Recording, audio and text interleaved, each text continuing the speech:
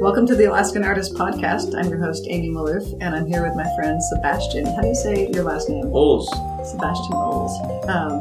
Welcome to the podcast. So we're recording here at the Seed Lab, and Sebastian I met 2 weeks ago at Hearth. At Hearth, yeah. You came into work, and I have a job. I have coworkers now. My first impression when you came in, I was like, this is going to be like our new manager or something like that when you first came in. You came in so like professional and official, and when you first came in, I was like, oh, who's this? Like, I had to introduce myself right away.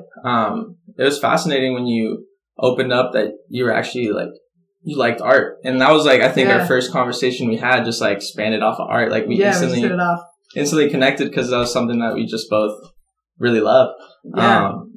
I mentioned to you that I take photos, and that kind of just started opening the conversation. But before we got any further into it, you were like, wait, we have to save it for the podcast. And we've been working together, like you said, for the last 2 weeks. And I almost feel like I've been kind of avoiding you just so I don't. We've been trying not to talk. Yeah, not to talk. So we save it all for here. So here we go. Yeah. So if you were to sum yourself up as an artist, how would you describe yourself to someone that says, hey, what do you do? You're an artist. What do you do? I honestly say I am a creative. Okay. I don't like don't use the term artist per se.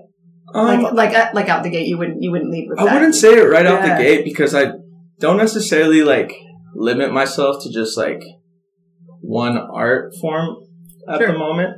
I do specialize, and I am like most confident in photography, but now through just like the evolution through my like liking of art and different like mediums, I've sort of experimented with new forms of showcasing art, and that kind of started with experimenting with videography.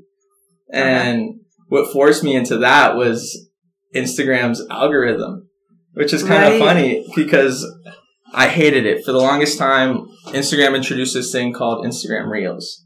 And for the longest time, it's like, I don't want to force my viewers, people that followed me for photography, to now view videos, something that they didn't necessarily like either follow me for or like something that they looked for me for. Right.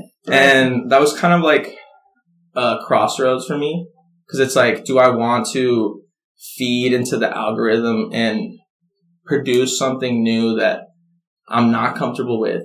Right. I'm not proficient in it. I don't know nothing about editing videos. Your genuine voice. Yeah, it's not like for me. I like where it was anyway. Yeah, for me, I like capturing a single moment and have that moment tell the story, rather than now I'm telling a story in various different moments.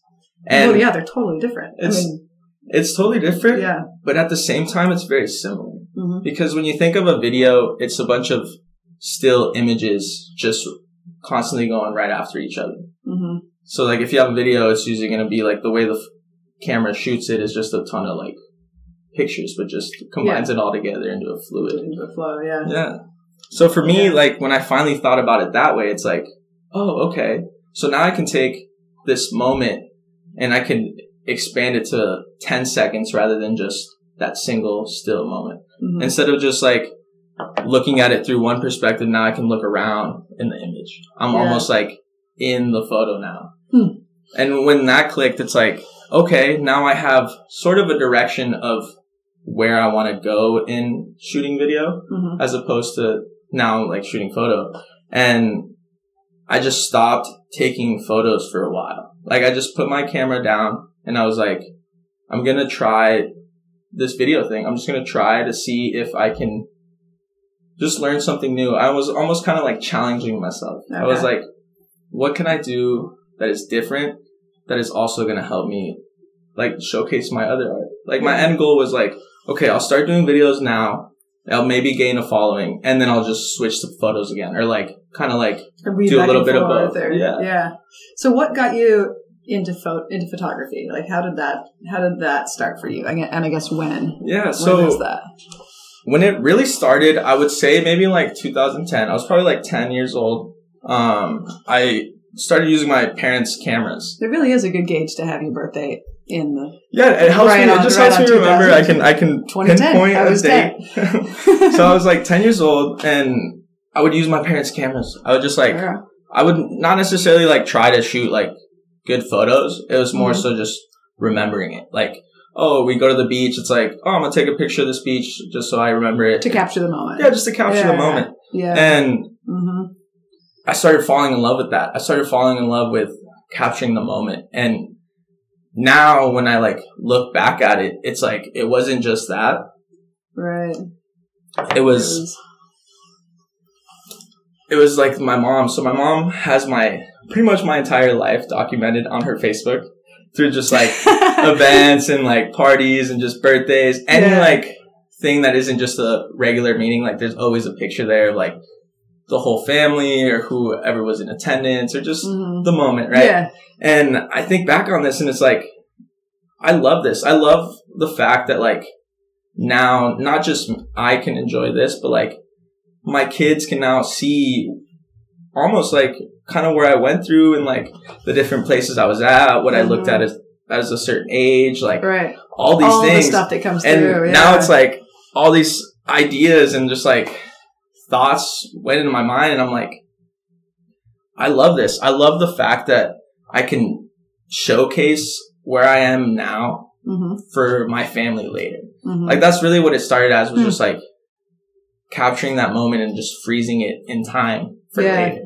Yeah. And I mean, there's the saying, the picture is worth 1,000 words. And if you're trying to get what that felt like across there's photography or videos or like, there's nothing that compares with that. Exactly. Yeah. And when I was like looking at these images, it helped me remember that moment even more. The older I got, like the worse I was at remembering like certain like moments. Like I'd maybe like forget, oh, I didn't know that you were there. You know, I didn't know my cousin was there. I didn't know like that my uncle was actually in that photo or like that place. And when I was looking like at the photos now, it's like, oh, he was there. Or like, oh, he was wearing this. And now I'm like in that moment. Right. I'm there. Right. And that's really what like made me fall in love with photography in the first place, is just the fact that I can remember it just by looking at the image. Like you can talk to me about, oh, we went skiing that last winter and it was like raining or something. I'm like, oh wait, I thought it was a super sunny day. Right. And now I can be like, oh, here's the picture. Here's the like video. Here's like the moment. Like it was a beautiful day or it was raining. Like, yeah. Well, and memories, just like how our memories work, they're so plastic. Like our memories are actually this thing that's progressing with us as we age. And so photos, a lot of times photos are the only real thing we have left of that, because as our perception changes, which is our reality, our memories of that perceived reality change with us. And so it's really hard to, we can't have a memory because the memory is with us. Yeah. And so photos, like documenting it it's almost like a sure way to just have that saved. Yeah. It's like you can have the best memory in the world. Yeah. I can remember the feeling. But you can't share that with others. That's just like you have that in your head and you have that saved. But like if you're like, oh, like I want to see a photo of you when you were younger. If I didn't have those photos or anything like that, all I could do is describe you the moment. Right. And that, you know, I could use, it's totally a great way. Like you can use very descriptive words. I mean, that's why people love reading books. It's because like words can really put you in that moment. Pictures, but it's not quite the same as a photo. I mean, it's not quite the same as just the overall moment. Right. And that's honestly what's so fascinating about photography for me. And that's what got me into it.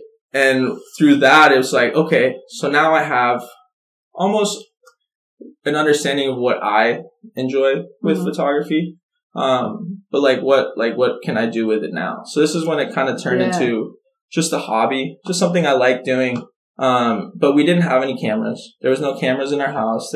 All we had was just our phones or like, I guess now that I think back on it, Kodak, just like the disposable cameras. Oh yeah. Yeah. Those are kind of fun. Yeah. My mom loved getting those because we didn't have cameras, but that was just a sure way of taking great quality photos and going down to Cars or Costco and get them printed for everyone, and you can send them out to the family. It was just like a really easy way to just let everybody else know what we got going on. Yeah. The way to connect. Yeah. So we got no cameras, so that kind of like made me want a camera. Like every like birthday or like Christmas or just any day like that, I'd be like, oh, can I just save it up? Like, can I just like skip this Christmas? Yeah, can I take my birthday money and Christmas money and put it together? And can I just get like a camera? Like, please. And at the time, my parents didn't see it as like a super viable option because I was going from like hobby to hobby at the time. So like I would get really into like it's not going to stay. He's going to change his mind. I'd get really into something, and then like a couple months later, I get tired of it and want to do something else. And so on and so forth. And camera gear is very expensive. I feel like that's like the big thing when people first get into cameras, or just like any sort of. Well, any good camera is minimum $1,000. Yeah, like easily. Especially if you want like a full frame. Get lenses exactly. You just put it all together. It's like now you're spending like over $1,000 on just like a camera that I don't know if my son's gonna use. Sure, you're gonna like you. Yeah, you're not even. Yeah, I'm not. Jury's out. Jury was out still. Jury was out, and I kind of almost had to show my parents that it was something I was gonna stick with, and over like a couple years, like it was a couple years, because it wasn't something that necessarily like went rapidly. I got a camera and now I'm shooting photos. It was more so like I found the joy of it. I like really like shooting photos. I really like capturing the moment. It's how can I get a camera now? Like how can I get better at this? It's like now it's like how can I actually like study this? Because at first it was just for fun. Like I didn't know anything. I didn't know like the rule of thirds or anything that had to do with anything photography. So in 2013, this movie came out, The Secret Life of Walter Mitty. And this was such a good one. Huge changing point for me. Because for me, I didn't have a camera. I didn't have anything like that. But I went and saw the movie, and I didn't really expect anything of it going into it. I just thought this was like, oh, I saw the trailer. This was like a cool adventure movie. It's got Ben Stiller in it. Like, it's got to be good, right? So I went and like I watched it, and like, whoa, it's like about a photographer, and like he's just like escaping from his shell and like actually like going on these like amazing adventures and just like trying new things and just saying yes more, you know what I mean? Like going to that place, like doing that thing. And for me, I almost always needed someone to like do something. So like if I wanted to go on like a hike or a run or something like that, I'd always want my friend there or like my cousin there, like, my mom, just someone with a buddy. Yeah. So that's like also with like limiting me. It's like I'm not going out by myself to like taking photos. It's just I always need someone there with me. And when did that bother you? It did, and it's something that I didn't grow out of for the longest time. Yeah. It wasn't until like very recently that I finally grew out of that. Okay. But in that moment, it's like it finally gave me like almost the first crack of that wall. I watched that this person that was very like insecure about going on like adventures and stuff like that is now like doing those things, and like I just saw I almost saw myself in him for a moment. Like when I watched that movie, it's like, wow, like that could be me. Like that's what I want to do in my life. Like I want to take photos. I want to go on adventures. I want to see the world. Yeah. And like it can be such a mechanism for movement. Like exactly. Photojournalism will take you I have a couple good friends that are photojournalists, and they're hard to pin down because they're always gone. They're always gone taking photos and going to one thing. And that's what kind of like made me just like even want to stick with it more, because you would hear like other people almost say like, oh, well, like, a photographer might not make like the most money. Like he's not going to be a lawyer. When I'm talking like with my friends and stuff like that, and kind of like like their future career goals that they want to make. And we're all still in like middle school and like high school. So it's not like necessarily like what they're going to stick to, more so like what they wish they were. Yeah. And for them, it's like, oh, I wish I was like the goal to shoot. Yeah. I wish I was like a recording artist, or I wish I was like an actor, an actress. And for me, it was always like, oh, well, I want to be like a photographer. You know what I mean? Like I want to travel the world and take photos and just meet new people and do all these things. And I think another like desire for wanting to travel or just like wanting to see new things spanned off of my mom. Mm-hmm. So my mom, she works at the airlines. Okay. And that opened up just like the capability of just being able to travel pretty frequently. Because if you work at airlines, if you work at the airline that she works at, you get free standby passes. Yeah. So you can fly for free as long as there's a seat on the plane. So if the plane is full, you have to wait. But if you're patient. If you're patient or you get lucky, then you can get on those flights and it's free. So it almost like when you don't get lucky, it's still worth it. It's still okay. It's not like I paid like money to get on this flight and I didn't get on. It's like, darn, it's like, this is for free. I didn't get on the flight. I'm waiting like an extra day in Seattle, but I'll get there and it'll work out. Yeah, it'll work out. Uh-huh. And with that, it literally opened up the world to me. Yeah. Yeah. Like if my mom didn't work there, I don't think we would have traveled to the places that we did, or just like, I wouldn't have seen the places that I've been to. And with that, we would travel to Mexico a lot. So my mom and her sister are the only ones that are up here from her family. Okay. My mom's part of the family is Mexican. Okay. And most of her family is down in Mexico. Okay. So if we ever want to like see any, like my grandma, or like want to visit them or anything like that, we always have to fly there. Yeah. And Alaska isn't very close to Mexico, so it takes a minute. Yeah, it takes a minute. And if my mom didn't work at the airlines, it would take a lot of money. And that's just like not necessarily the money that we had to go down there very often. But this opened up the opportunity to be able to go down there like once a year. So now like that's awesome. I'm seeing Mexico. I'm like meeting my cousins. We're going to like these different places. I'm getting all that culture in, and like it opens up different areas. Like now we're going to like Chicago or just like different places across the US, and it's just like now I'm seeing like how other people live in the US, but like on the totally different coast, you know what I mean? It's a totally like for me, I always thought different. Yeah, it's different. There's so much diversity just across this country. And at the time, I used to think that like unbelievable. It was just between like like different countries and stuff like that. I thought like, oh well, people in Alaska got to be like similar to people in like we're all Americans. Yeah, it's all the same. But like you go to these different places, like everyone's different. Like every place is like got its own culture to it, and it's just that made me want to travel. That made me like want to see even more. Like okay, I've been to these places, so what about like these other places? Like I've never even been to Europe to this point. It wasn't until 2019 that I finally went to Europe, and like it was just like. It was so fascinating because every single place that we went to was like, you would meet very unique people. You would always like have, like for me, every place that I go to, for some reason, I always have this like interaction with a stranger, this conversation, like whether it's like on the plane and it's the person next to me, or it's like, person next to me at the bar, like the restaurant or something like that. I always have a conversation with someone and I always gain something from it. Like it's almost like, I don't know, it's kind of fascinating. It's almost like we were almost in the right spot at the right time to have that conversation. And like, it's always helped me in like whatever, problem I've been in, or just like mental, like whatever questions. Space you're at right there, you can connect with. And that just made me just so, grateful for like being able to like travel and see these new places. And I just want to I want to meet more of these people. I want to meet people that have their own stories and different stories because they're born in different places, and just like everyone's got a story to tell, and it's like it's so interesting. I want to hear them all. You're getting to hear those, right? It's so fun. Yeah, I've been working a little bit with Arctic Entries, and are you familiar with what they do?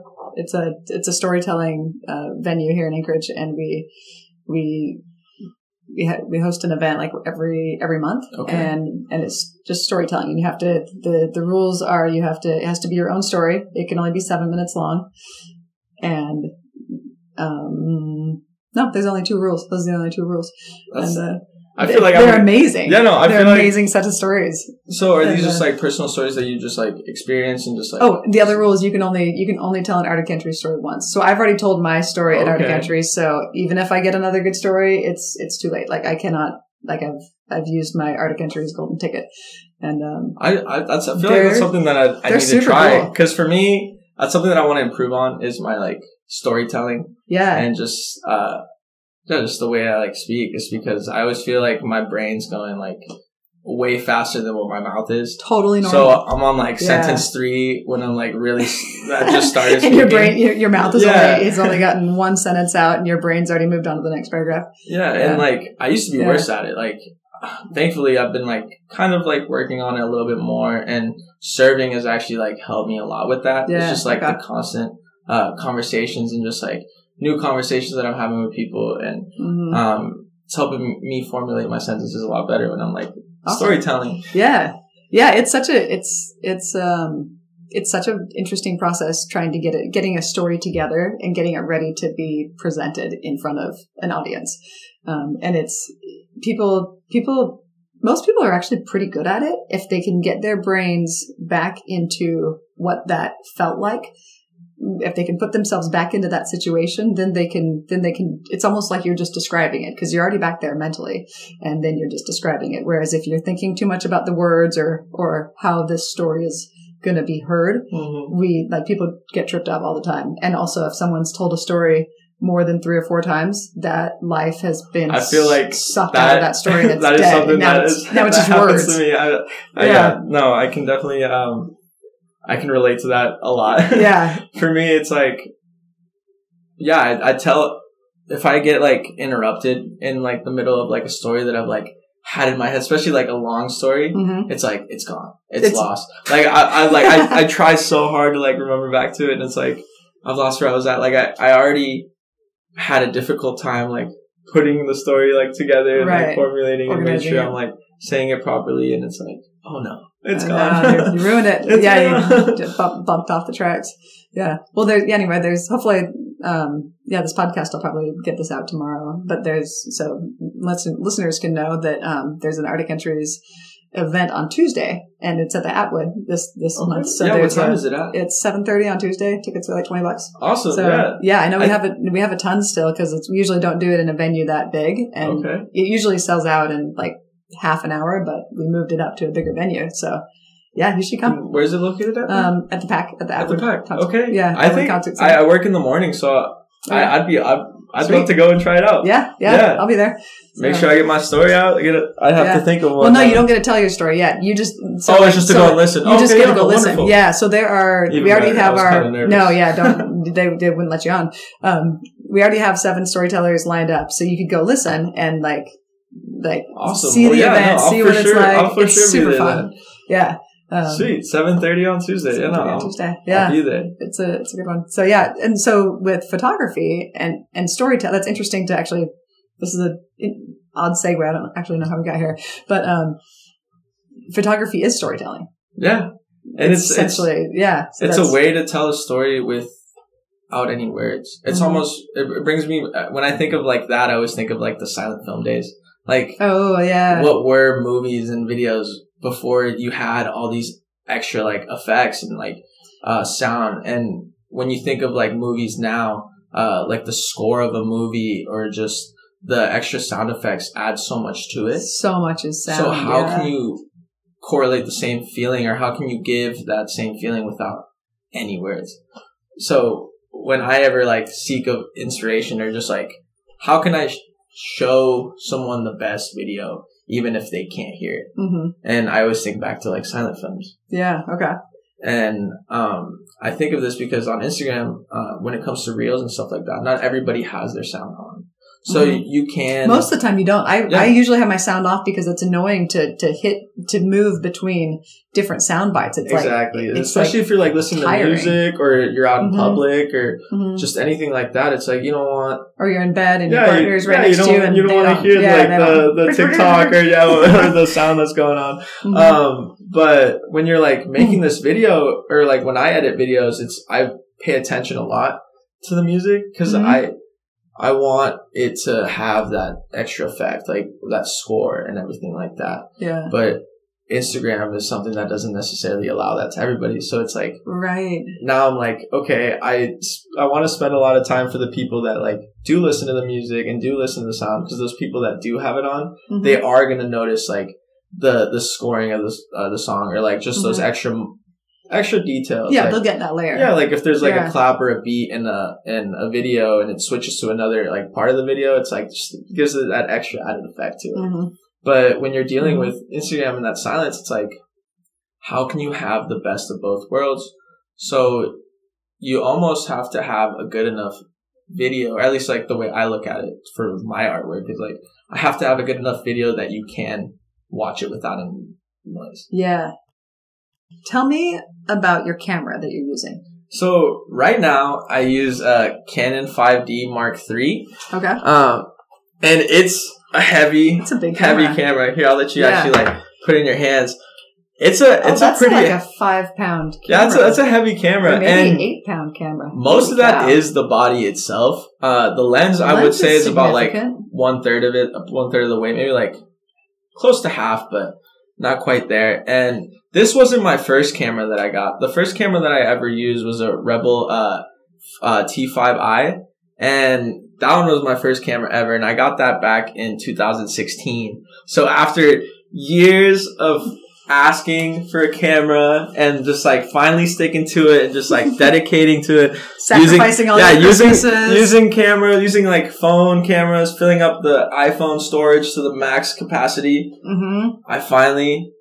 I get a present from my parents. Like it was my birthday, so it was June 23rd. My birthday, 2016, and make a note. Yeah, and there was this box sitting on the table, like just wrapped. And I hadn't gotten like any other gifts that day from my parents or anything like that. And usually they like try to like get a few different things, like never like really spend like a crazy amount of money or anything like that. But like they make sure, they make sure I'm like happy and I get like the gifts that I want and just like stuff like that. And I come home and it's like there's just a box sitting there and it's wrapped and I'm like, oh, what could it be? And for a second I was like, is it the camera? But in the back of my head I'm like, no, like I've been asking for it forever and like I know it's a lot of money like to drop. Like the camera that I got's like around like $600-$700 or something around that. So I was like, ooh, like that's a lot of money to drop. It can't be that. Uh-huh. So I go opening it, I'm taking the wrapper off, I get into it and I'm like, I see the Canon logo. I see the Canon logo in the corner and I'm like, no way, my heart starts racing. I'm like, I look around, like my parents are just like standing there just like waiting for me to like see the logo, like see the reaction, like they're just watching for my reaction. And I just remember looking, I was just like huge smile on my face and I was like, no way. Like just no way. Like I genuinely could not believe it.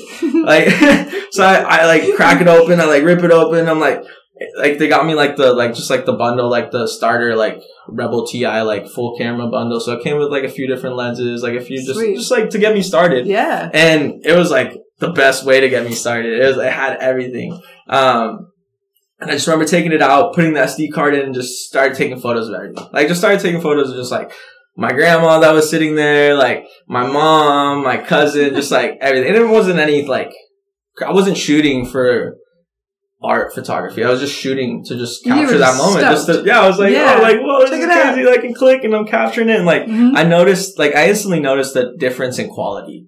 And nowadays, iPhone quality compared to like a camera quality, there isn't a huge gap there. Like when it comes to like printing and like making things larger and getting things on a poster, that's where you really notice that difference. But when it comes to just like showing someone a picture of your like on your phone, if it's on a tiny screen, the phone camera to the camera quality will be the same. Yeah, and for me, it's like, whoa, the quality is so much better at this time because it's 2016. Like iPhone hasn't even like really come out with like big cameras. It was always like Samsung that was like leading the camera game, and I couldn't believe it. And I was just taking pictures of everything for like 6 months. It wasn't until winter I was in chemistry. I remember this because beforehand I used to never thought that people edited photos.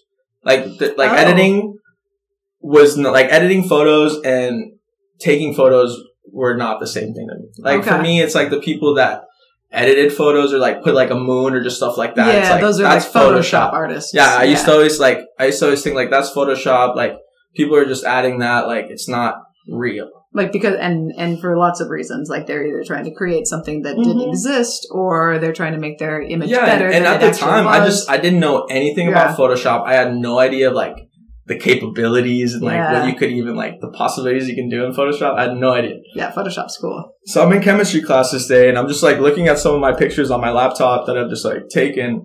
And a friend of mine at the time, she came up and she was like, "Oh, like those are cool photos. Like I didn't know you took photos. Like I take photos too. Like I'm a photographer. Like I've been doing it for like a year now." So she had a lot more experience on me already, and like the knowledge that she gave me at that time was like, you know, people like, what do you edit on? Like, that was like her first questions, like, what do you edit on? And I was like, edit on? Like, what do you mean? What do you like, what do you mean? Like photo? Like, what do you, like Photoshop?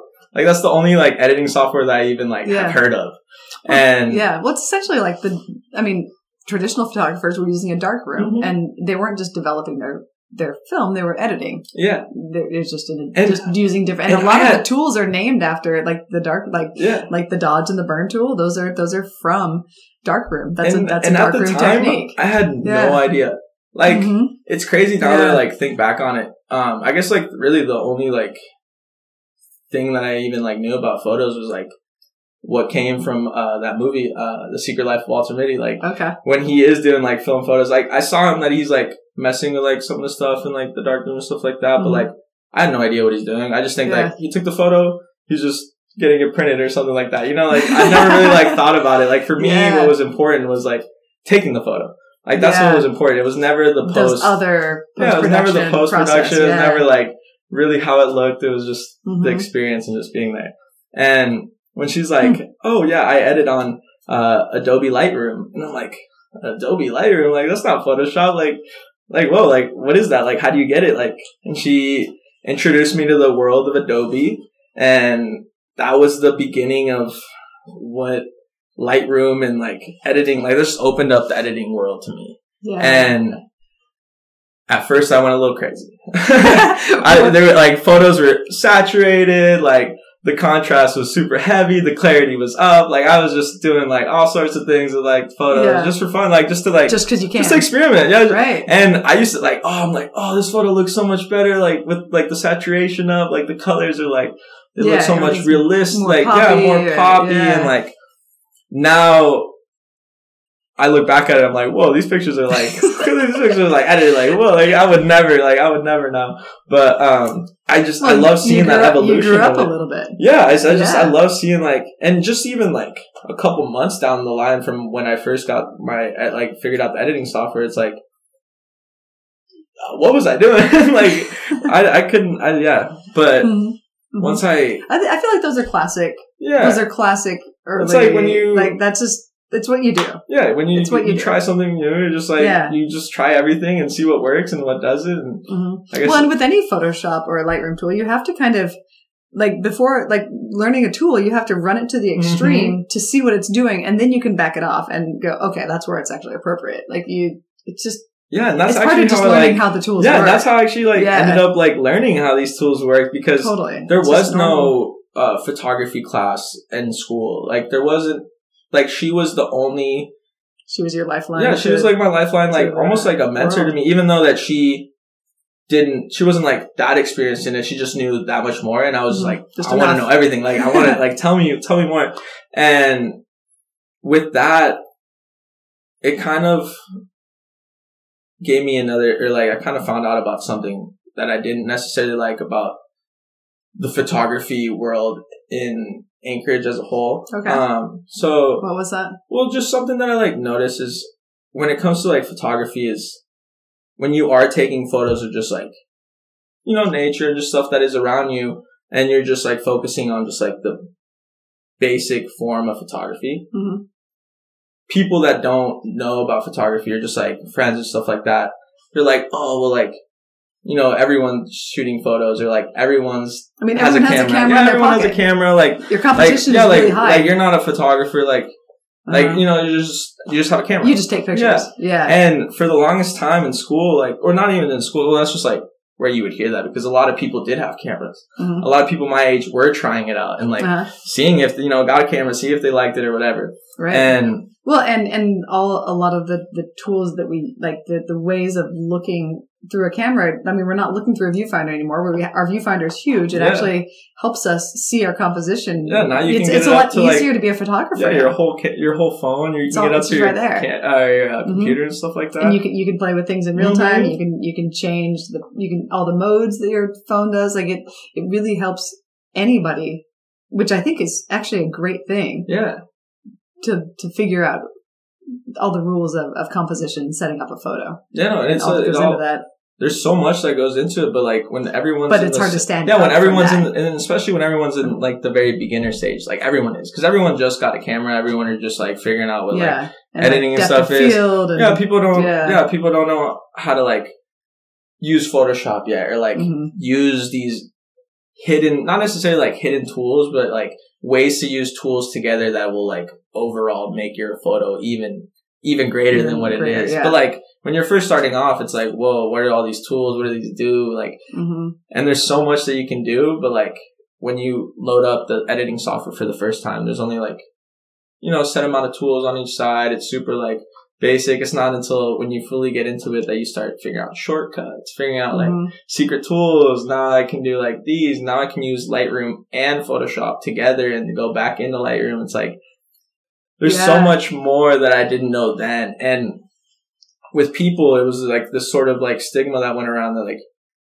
you're not a photographer. Like, you're not yet. And it wasn't until like. Whereas had you been working in any other medium?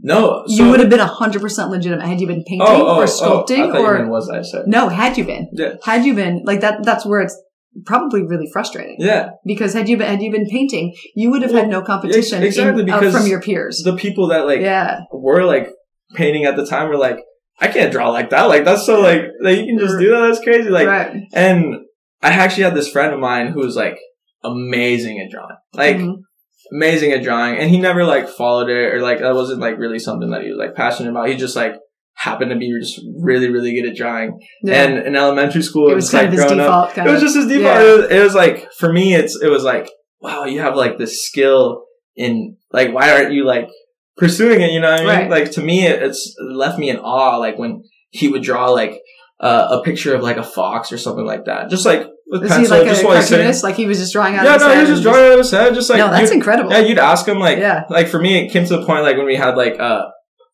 projects in school where we had to like draw something or just like write a story and then like draw something to like make it look cool, just accompanying it. I used to always like ask him like, oh, can you like draw me or like, can you help me? Like, can you like teach me how? And it's like, he was always like, I don't know how. Like I just do it. Yeah. And for me, it was like, I can't teach you, but I can do it. Yeah. For me, it was like, oh, come on. Like you have to.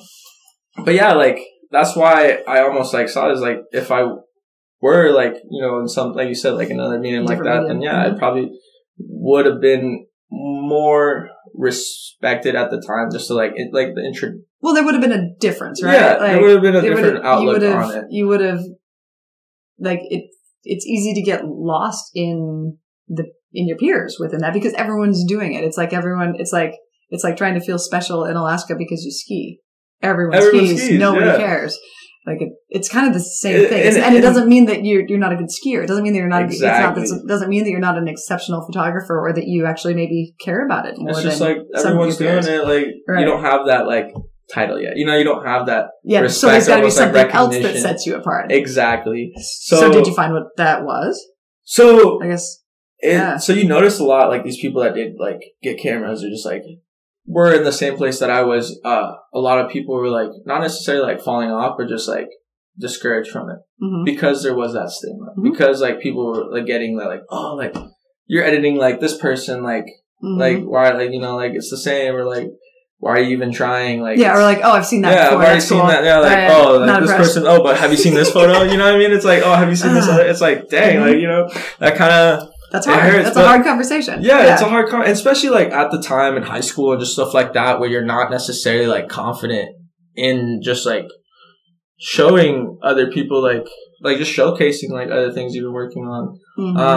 Well, it's very vulnerable. It is. Showing someone your work is incredibly terrifying. And I think for me, just like dancing is what really helped me with that. Is like so I did dance and like competed and everything like that. I actually like pursued that. That was like my first passion before I got into camera. And that's like what like really helped me gain that confidence in myself of like showcasing something. And I was in like dance in high school. So at the time, like that stigma of like other people like, oh, you're not the photographer, you're not like this. Like I've already like been through that. I've already heard that. Like I've already like it doesn't affect me as much. For me, it's more so motivation.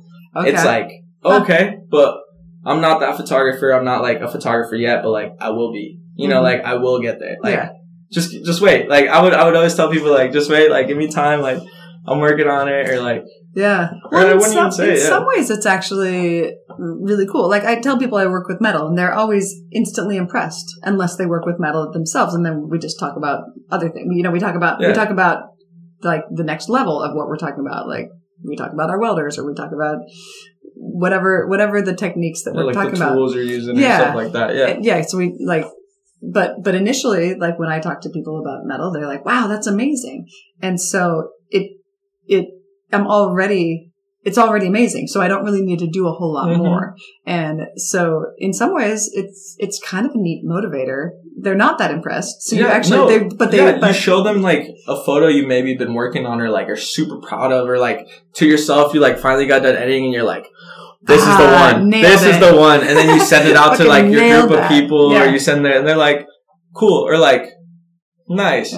Or like you finally get the like, oh, that looks amazing. And it's like that one person that one person that finally says that, it's like, okay, I'm headed in the right direction. Like maybe not everyone's saying that now, but like I convinced one person. Yeah. So you know that when you get that feedback, it's actually way more valuable. Yeah. Than the feedback I'm getting of, wow, that's neat. You work with metal. Like I'm like, that nearly means nothing.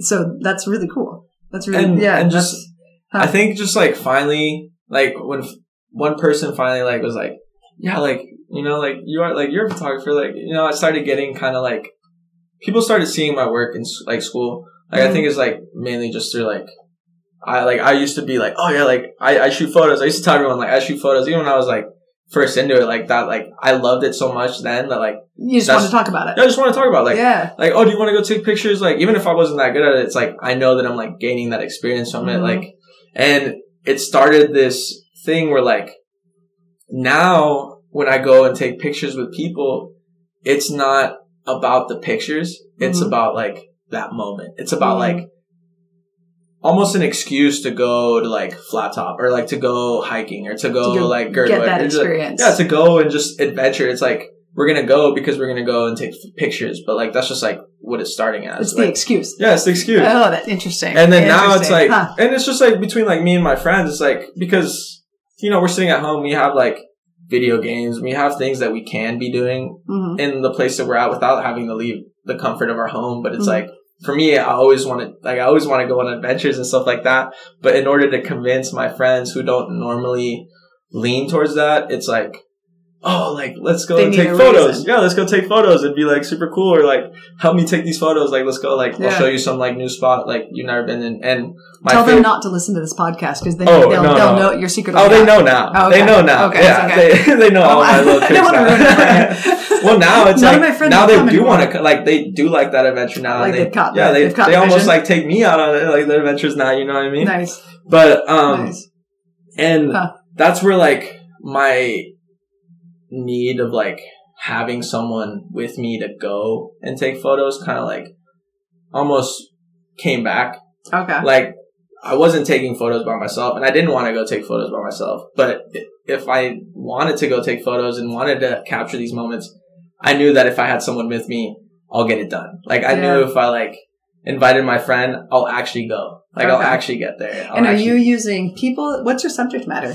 So now I use people and I don't, but like, it started off with landscape photography at first. Okay. Just like pictures of Alaska. Cause that's like what people really enjoyed and what like I got more feedback on. Like, oh, you shot that like great picture of that mountain or like that's where like that is coming back more. I'm getting more conversation off of that.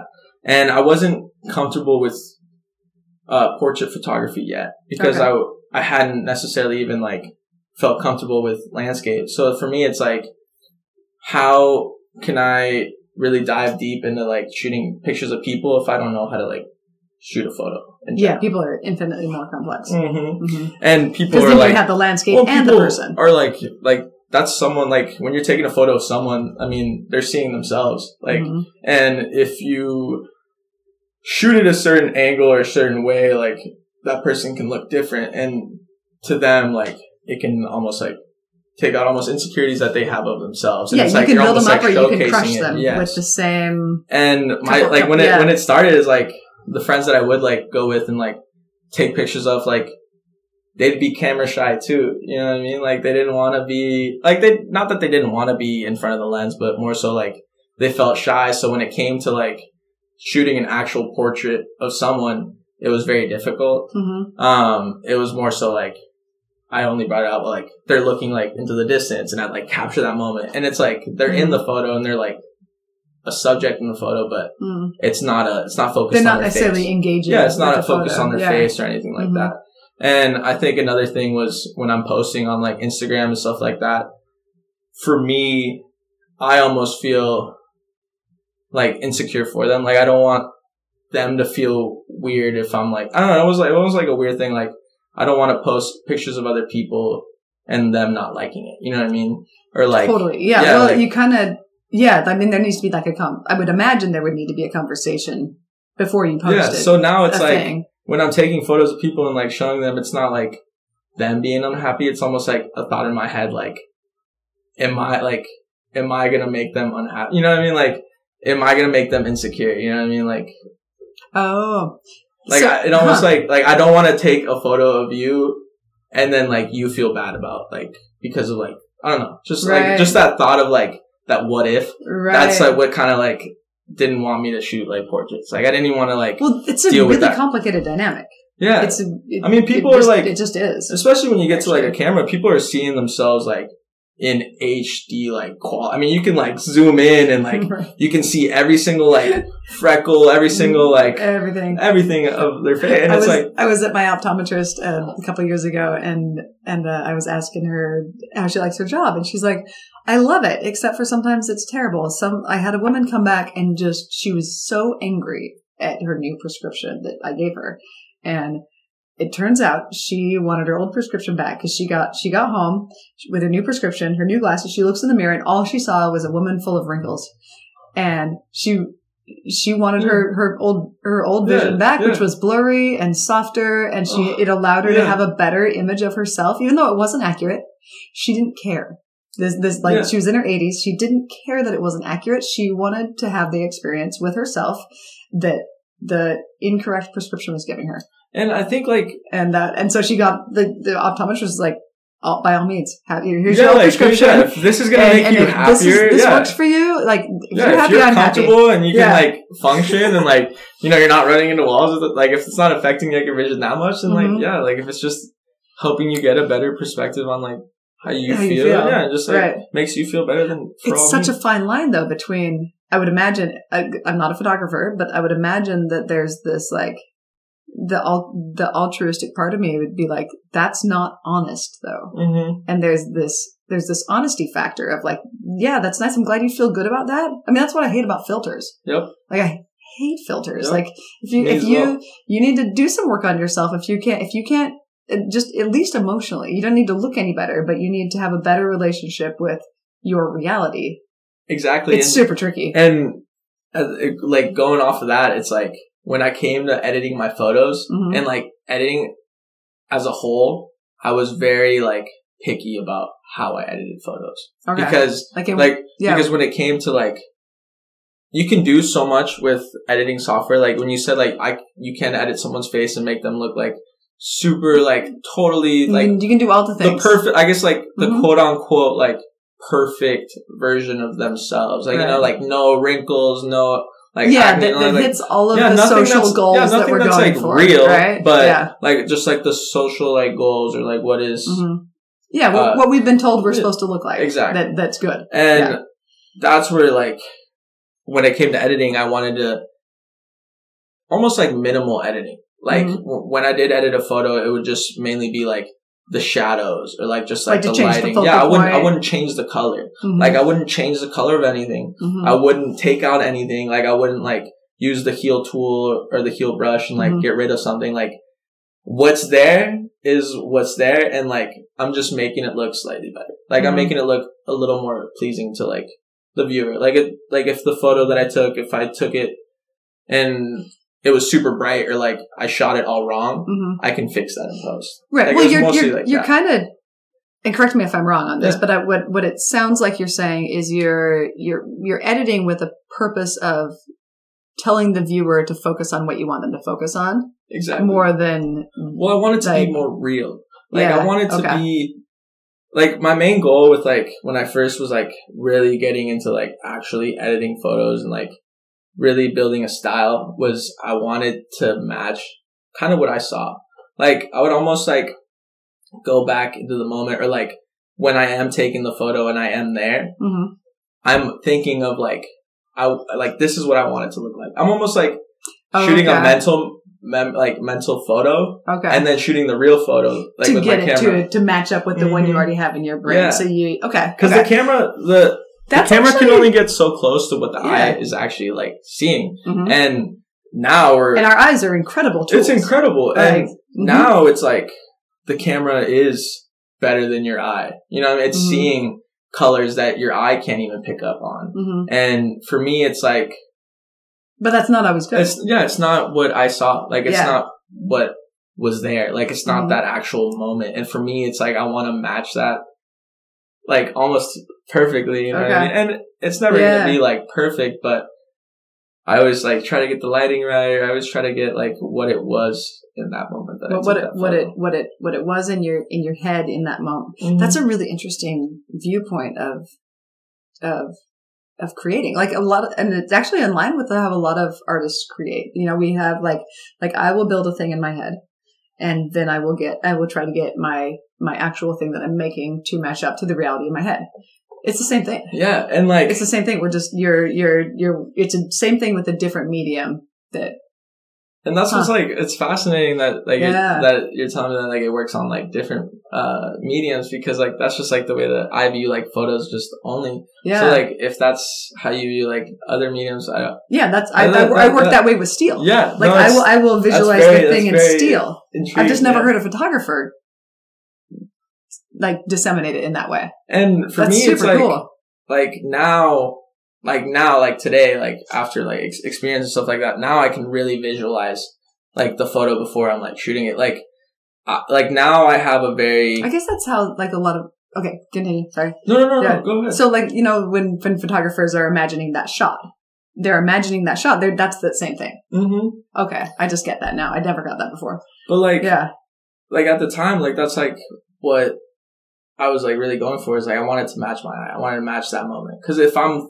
Like, the reason why I got into photography in the beginning was to remember that moment, was to look back and be able to, like, see it. And if it's not realistic and it's not what it actually was, then, like, I'm just creating a false memory. Then it's actually not a match. Yeah, I'm creating a false memory. So now it's like, you know, that person wasn't there. You know, like, if I took that person out just because they made the picture look, like, if they were blurry or something like that and made the picture not look quite HD, it's like, well, that's not real, you know what I mean? That's not what was actually there. And that's something that was like very tough for me to grow out of for a while, because it's like this is my style. Like, this is like what I really have like held on to forever, is like, I don't want to add anything to my photos. I don't want the high saturated colors. I don't want any of that. I want just what I would see as like a real photography, like just like the in the moment, what is actually there and everything. But I knew that with that, I wouldn't necessarily stand out as a photographer. Like, I would be, like, I would maybe get to a point. Well, because we're used to that. Yeah. That's what we see our lives as. Yeah, and I'd get to a point maybe where, like, down the line, if I still continue that way, where I'd become maybe a good photographer. But for me, it evolved now to, like, I don't just want to, like, shoot just, like, rudimentary, just, like, photos. Like, I want to create, like, art, you know what I mean? Like, I want to add more to it. Like, I want to, like, now that I know how to shoot a photo, like, just a generic, like, photo, now I want you to, like, see it how I see it. Like, so now it's not just, like, what my eye's seeing. It's more so, like, how I perceive it in my mind. So now you're actually getting, like, the perspective of, like, how I would like to see this like moment and like situation. So now you are getting like just a little bit more color. Yeah, a little bit more like what I enjoy from a photo and what I like get from it. And the reason why like I really like, or like I'm glad that I started with photography, or just like started with like that matching my eye and like really like being strict with myself and like not adding these like extra tools, like just limiting myself to a certain like tool set or like a certain like thing. It's a little more Spartan of an approach. Well, it helped me out to like almost focus my work a little more. Okay. Because for me, if there's endless possibilities, it's like it's almost overwhelming because it's like it can 100%. Be anything. Like it and like halfway through it, I could like take it like another direction. And when it comes to like, like posting every day, or like if I want to actually get my workout, if I do it that way, it's never going to be out. Like I'm never going to be finished with it.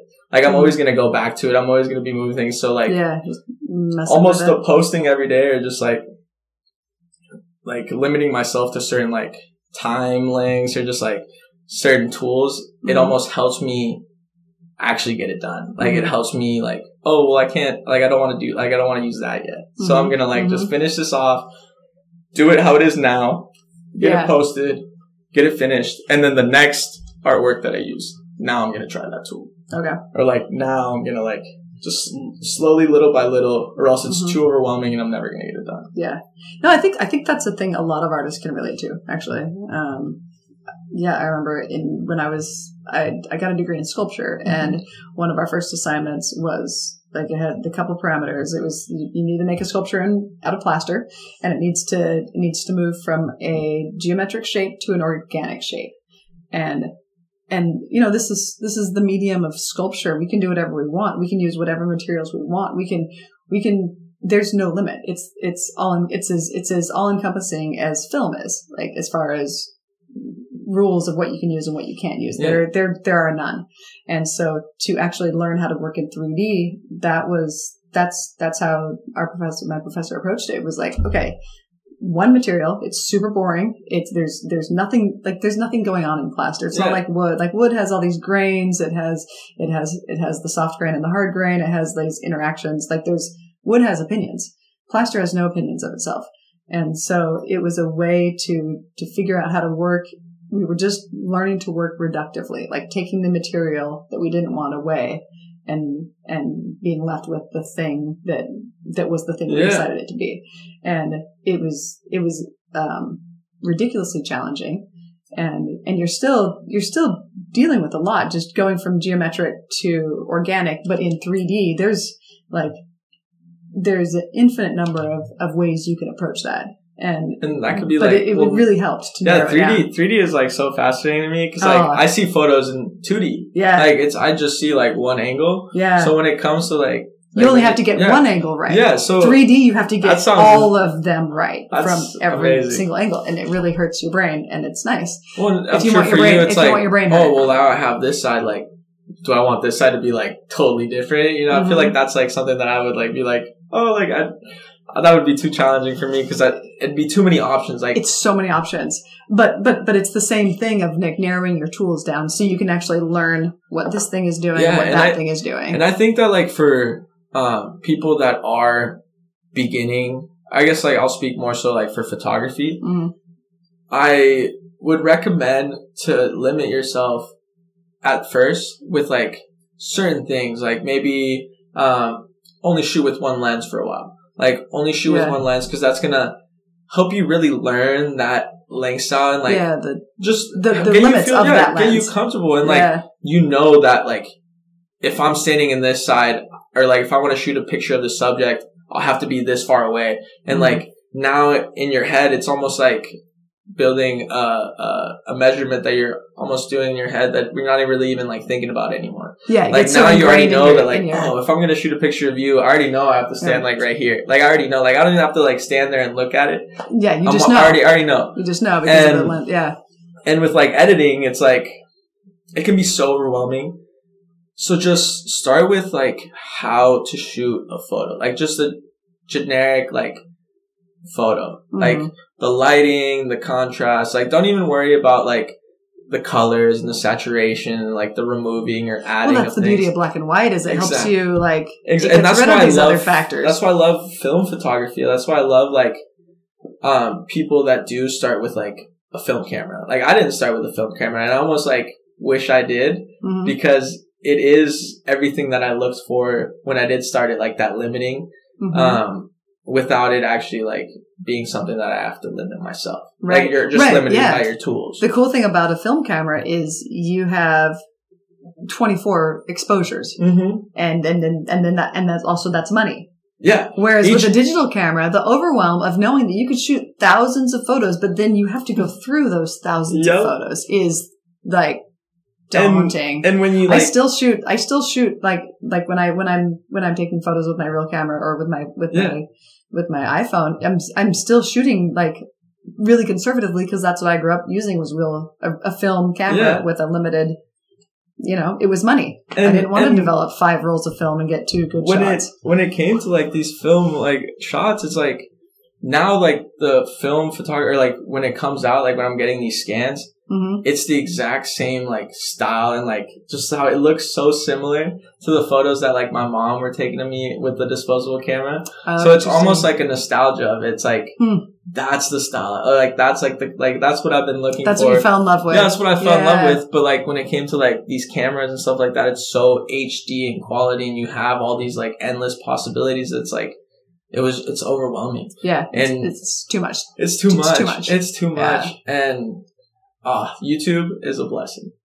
If it wasn't, I learned everything that came to like actual like learning new like tools or like implementing after like I'm done limiting myself and I do want to like dive into this world of just like endless creativity. I started with like YouTube, like how do I, just type in, how do I do this? Like how do I remove a person from a photo? You know what I mean? Like now I'm like, oh, like this photo would be great if this light post wasn't in the middle of it. Like, okay, so now I'm like, how do I remove the light post? And it just like, just continued. And like, with the more photos and more adventures that I went to, there were like little things that I maybe want to remove, or like maybe when I was taking the photo, I accidentally like shot it too dark. So now I have to like fix that in like post.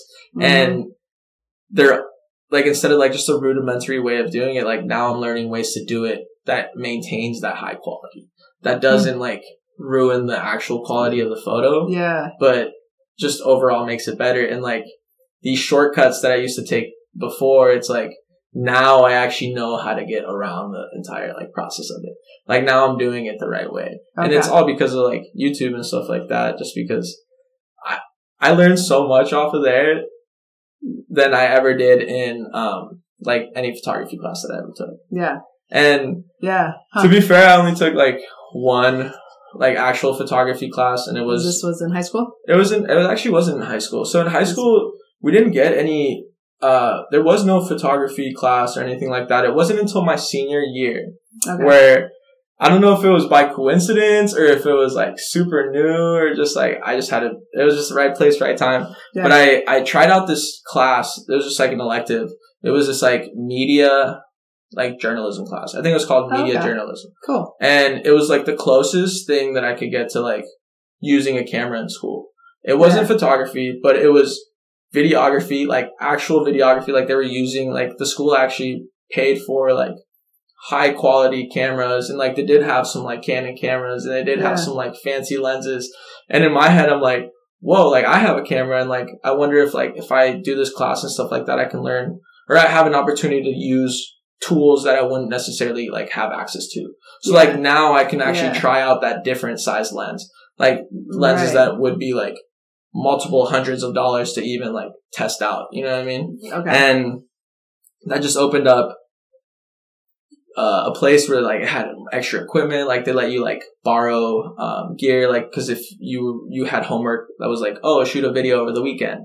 And I'd be like, oh, well, I have a camera, but like, I'd be like, oh, I want this, I want this other camera, or like, I want this lens to like just try out to see like what the difference is. Yeah. And that's what like really, made me notice the difference between different cameras. Cause I always had this Canon camera, and it's like, I knew it, and I knew everything about it at this point. Like I went through a ton of YouTube videos. I researched everything about it. I was almost like, like I know how to use this camera to a mastery. Like I'm not the best photographer or anything like that, but like as far as like using the tools, I understood the tool and everything like that. But like now I have these like other cameras, and these are like the higher quality of camera. This is like the level of camera that I have now. Okay. So now I'm noticing a jump in quality and a jump in like different tools and different like settings that even the jump that I had from like a phone camera already had.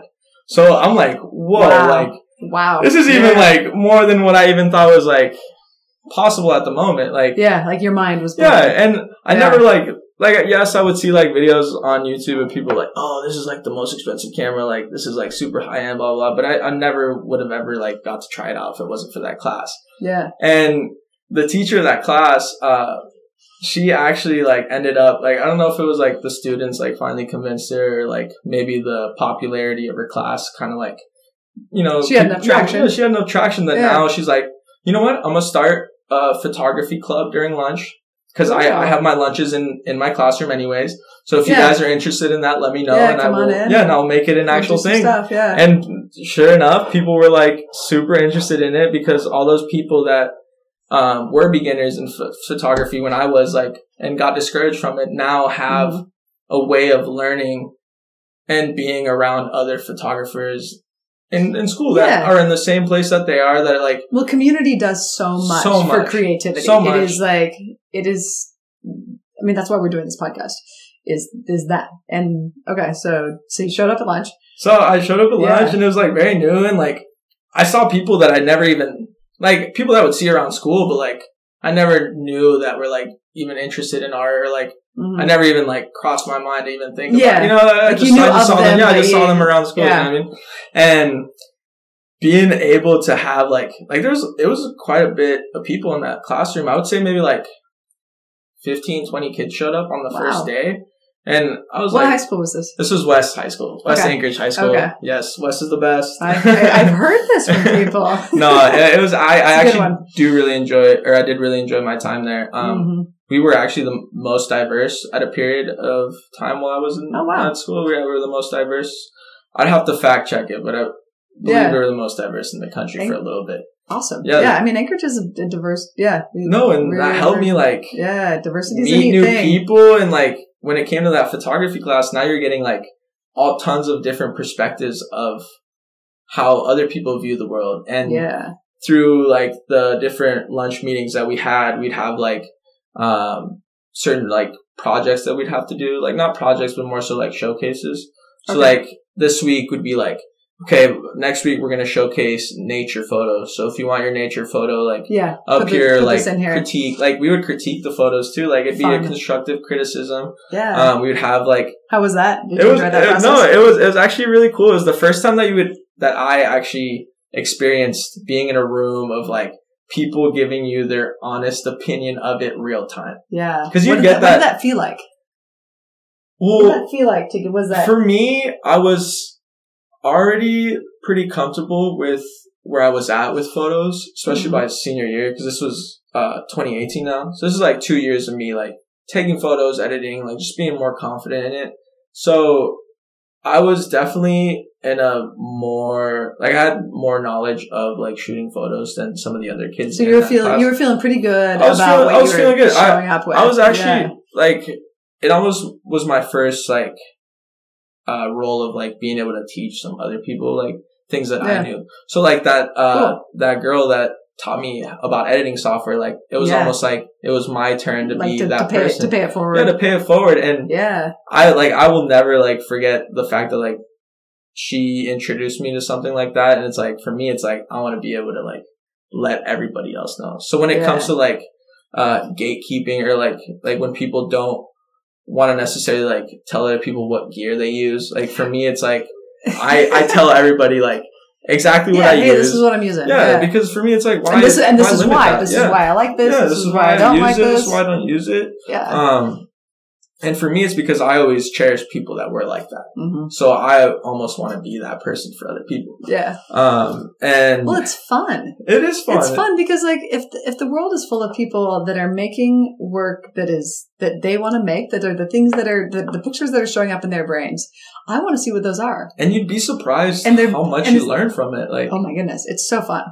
Like to actually like people think it's like this competition, but it's not. It's like it's like this beautiful collaborative conversation. Mm-hmm. And so I've always like that's something that I've always heard is like you learn something or you get better at something if you like teach it. Mm-hmm. And that's something that I always like. I'm like, oh, so for me, it's like if I want to learn more, or like if I want to get better at this, like this thing you really care about. Yeah, I should start showing people like just the rudimentary things. Like I'm not experienced enough, or I wasn't at that point to like tell people how to like shoot a photo or like go for a certain perspective. It was more so like, okay, this is like how you should like shoot a photo. Like maybe if you took 2 steps to the right and like angled down, it's going to be a better looking photo. Just kind of just like little tips and stuff. And a few weeks after like that went by, it came the point where she needed to elect like a president of the club. Just like that's just something that needed to be done. There needs to be order in the lunch. There needs to be order. There needs to be someone that leads the meetings and such. Mm-hmm. And I remember it was me and this other chick who went for the running of it. Like it was just me and her who like put our names in for the ballot. Mm-hmm. And we were the most experienced in the class. Mm-hmm. She was more photojournalism. So she had a really strong journalism background. So when it came to actually like describing the photo or like putting like the descriptive stuff underneath the photo, she excelled like really well in that. Cool. And that was a field that like I didn't know anything about that. And like for me, it's like I just shoot the photo and I have a hard time coming up with a caption. You know what I mean? And with that, it's like that started like that little like for like 2 weeks, just a little competition between us two, friendly competition at first. But you know, leading to the election, you know, things are like, oh, whose side are you on? Whose side? Nothing like too argumentative or anything like that. Just friendly competition. Yeah. Sounds healthy. And when it finally came to the like voting day or whatever, the teacher counted the votes and it was like, I think like off by like 1 or 2. Like super close. Yeah. And I'm sitting there like I hear like it was like her side of the room had all her friends and all the people that supported her and like my side of the room had like all the people in the class, and it was like nothing like super like like you're on that side. Yeah, it was more so like just like liked you both. Yeah, we support this person, we support that person. And I just remember sitting there like, oh my gosh, like this is close. Like this is close. And this is my senior year. The other chick, it was her junior year. So like if she didn't get the opportunity, she could run for it. This is your one shot. But for me, it's like this is it. This is everything. And I'm sitting there. I remember being like the longest, like 30 seconds, because she kept hyping it up. She was like, all right, like okay, like she just kept adding more to it, more tension.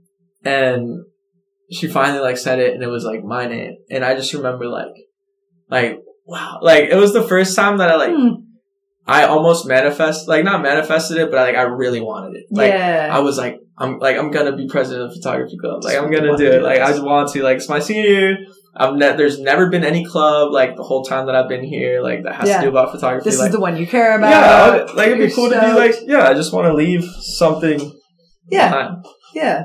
And yeah, it was like, it didn't even last that long after the election because it was like towards the last end of the semester. Like it was the end of the semester. So like I got to be president for a few weeks and like it was cool. It was like my first time ever being in a role where I am looked up to. You know what I mean? Like people actually like, they care about what, like they want your opinion. They want my opinion about like what their artwork. Like they want, like they're actually like asking me. Yeah. And beforehand, it wasn't like people would ask you, but you know, it'd be more so like, oh, okay, like it's more because you're there or because you're Yeah, but like now they're like actually respected the opinion, and I'm like that felt good to me. Like it almost it almost like cemented the first part of like what I wanted in life. I don't know, just like.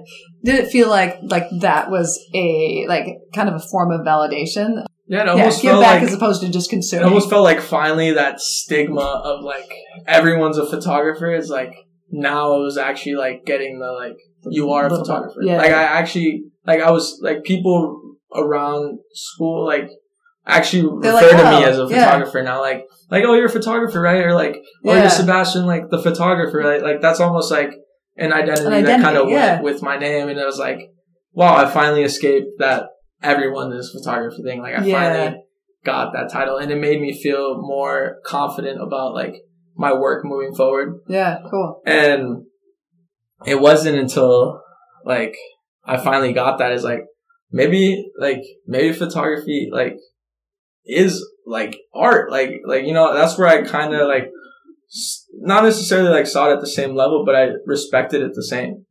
Yeah, well, it not all art is photography, or not all photography is art. Yeah, it's just not. It's not. It's not. It's like I just interviewed a tattoo artist, and not all tattoos are art either.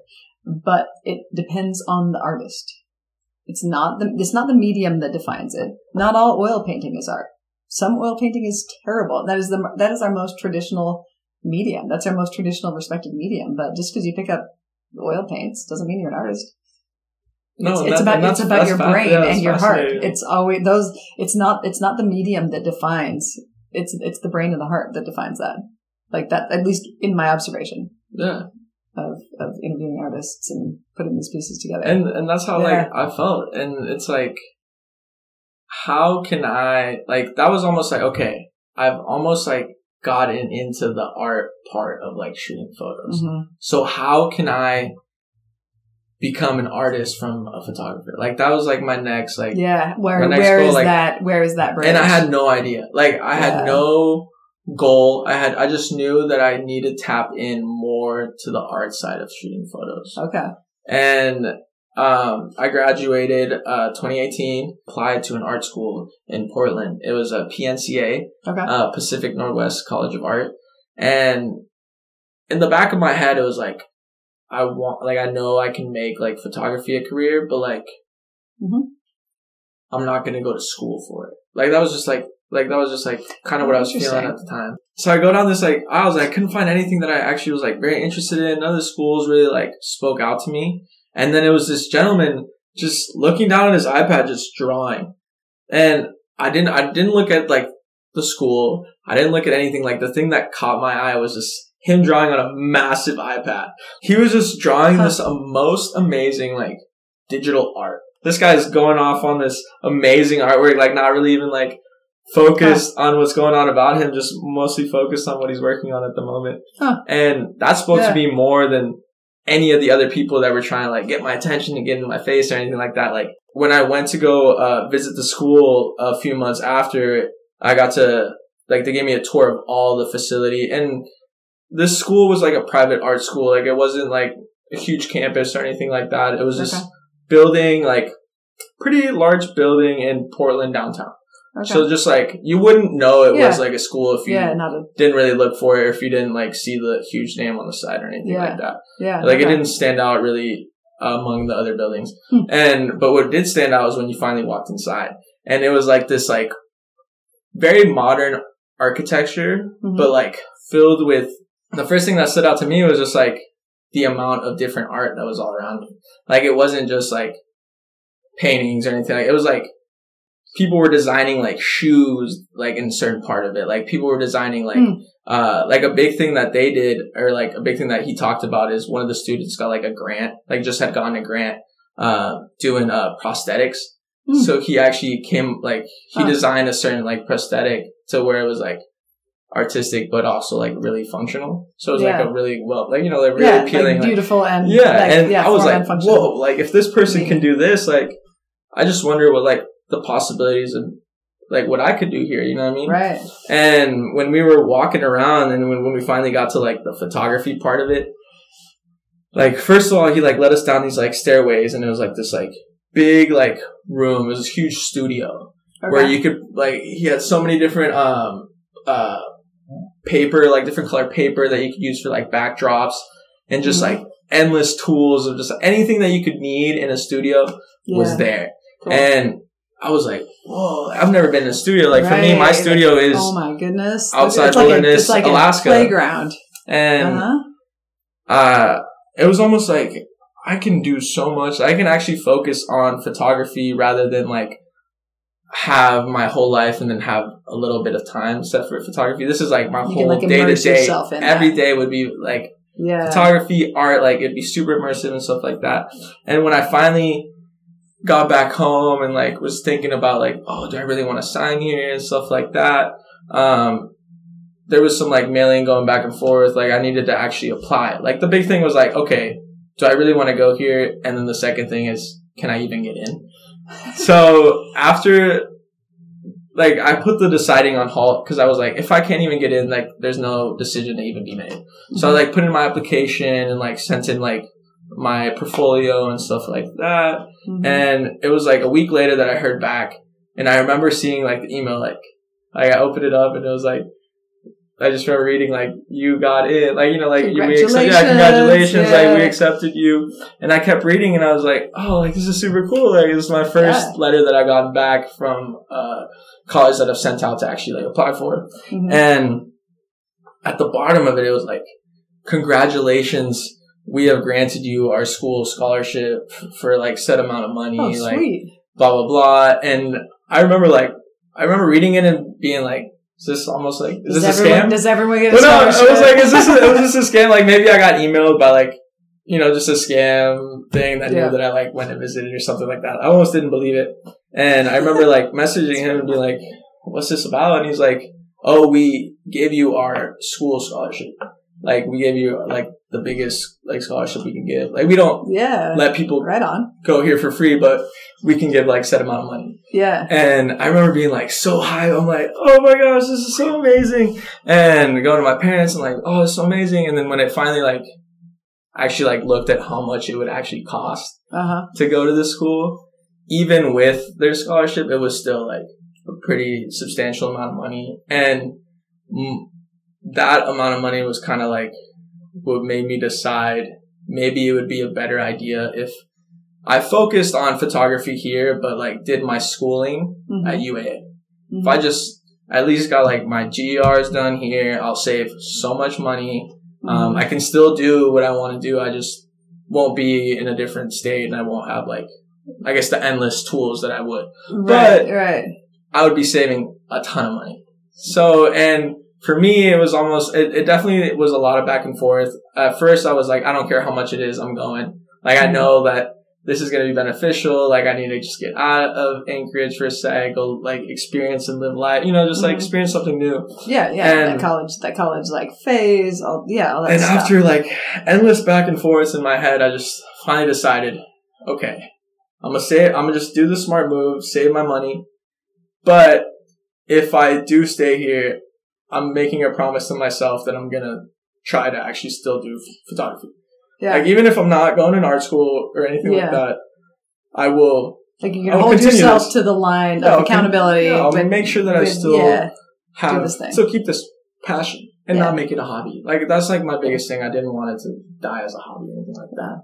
And when I got into school, it was still like, okay, well now, like, if I'm not in art school, like, why, like, I shouldn't, I don't know if I want to get an art degree here, you know what I mean? Like, in my head, it was like, it wouldn't count the same as if it was in, like, Portland. And that's just like, it's more prestigious. Yeah, and it was just like, it was like a bad mentality that I had at the time. And it was like, I shouldn't have been focused on that. And it was like, okay, I'll do marketing. Because marketing will help me actually showcase my photos to people.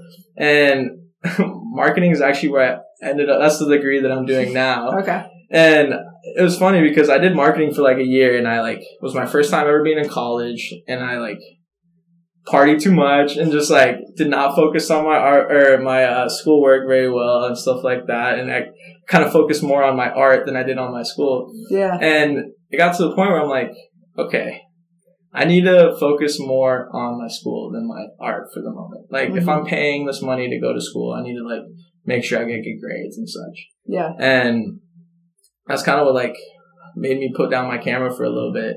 And it wasn't until a year later I took a photography class at UAA. Okay. And that's when I picked up my camera again. I'm like, okay, you know, I want to get back into it.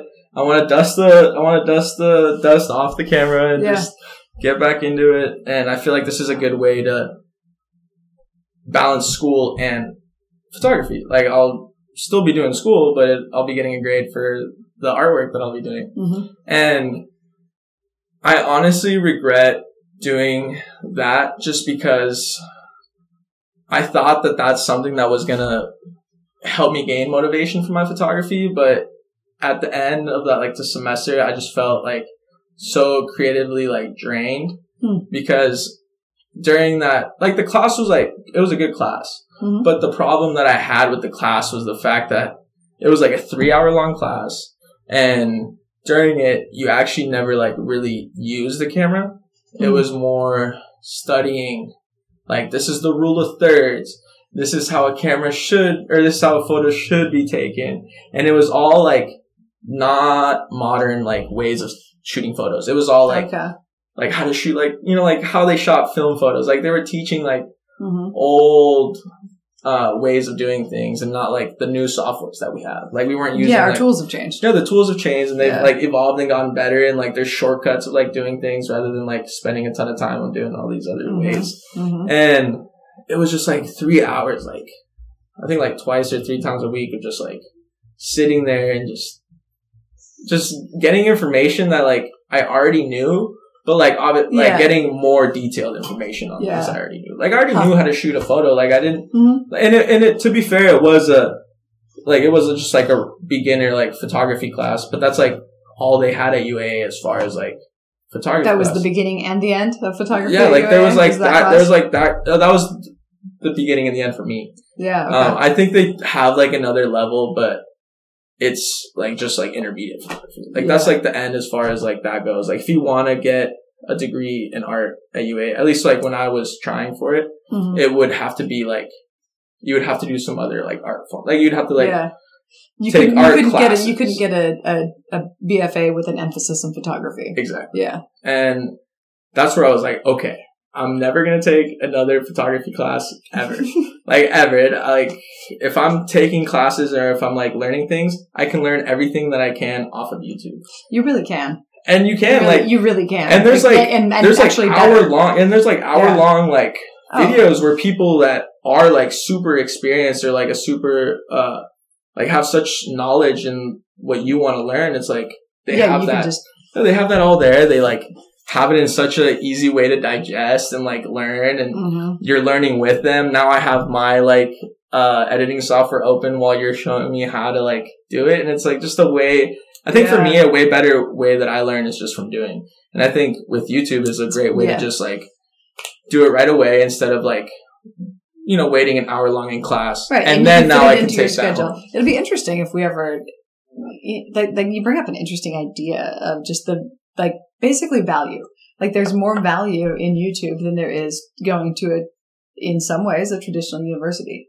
Because if it's all about learning the information and then being able to apply it, which like we say that's what education is about, but we don't treat it like that. All we truly care about is the letters at the end of your name, like the degree. And so it'd be interesting if we could legitimize the online learning with like, basically you tailor your coursework via YouTube and then get accreditation for that. Like that would actually, that's a niche. Someone needs to build that business. I think like because there are people that like the information's out there, but like you said, like like that form or like someone actually giving the certificate is something that people need to like make. Yeah. Like, and the cool thing was that I didn't know until now, but which I regret that I didn't know until now. So when COVID happened, I finally got back from like Europe. Well, I guess I'll go back a little bit from like so I killed my creativity for a while, and I just didn't shoot photo. Like I didn't have a passion for like photography for a while, and like this is like I picked up my camera just to put it back down almost. Yeah, and it made me frustrated because it's almost like I lost my creativity. Like you felt this fire. I felt this fire and it was gone. And during that time, I was like very focused in school and like very focused on just getting income. So I was working more. I was like doing school more, like hanging out with friends more, rather than like that time that I actually spent in the past, like going on a shoot or like taking some time to edit some photos. Yeah. And in a time that you'd promised yourself you were going to do I was going to, because I wasn't going to art school. Yeah. But distraction. And it and happened. COVID happened. And like, I regretted, like, I came back from Europe and I regretted like not taking any photos. Like I brought my camera with me and everything, but like the amount of photos I took in my Europe trip is like so saddening to me because I remember all those, like I have so many like fond memories of like being in London, being in Amsterdam, being in Lisbon, and like it's almost like I don't really have anything to look back on. You don't have anything to show for it. And when I look at all the other parts of my life, I have so much documentation of it, and it's like one of the moments I treasure most is like it's gone. I mean, it's not gone because it's in my head, but it's like, why do you think you didn't? Why do you think that was? It's just because I didn't.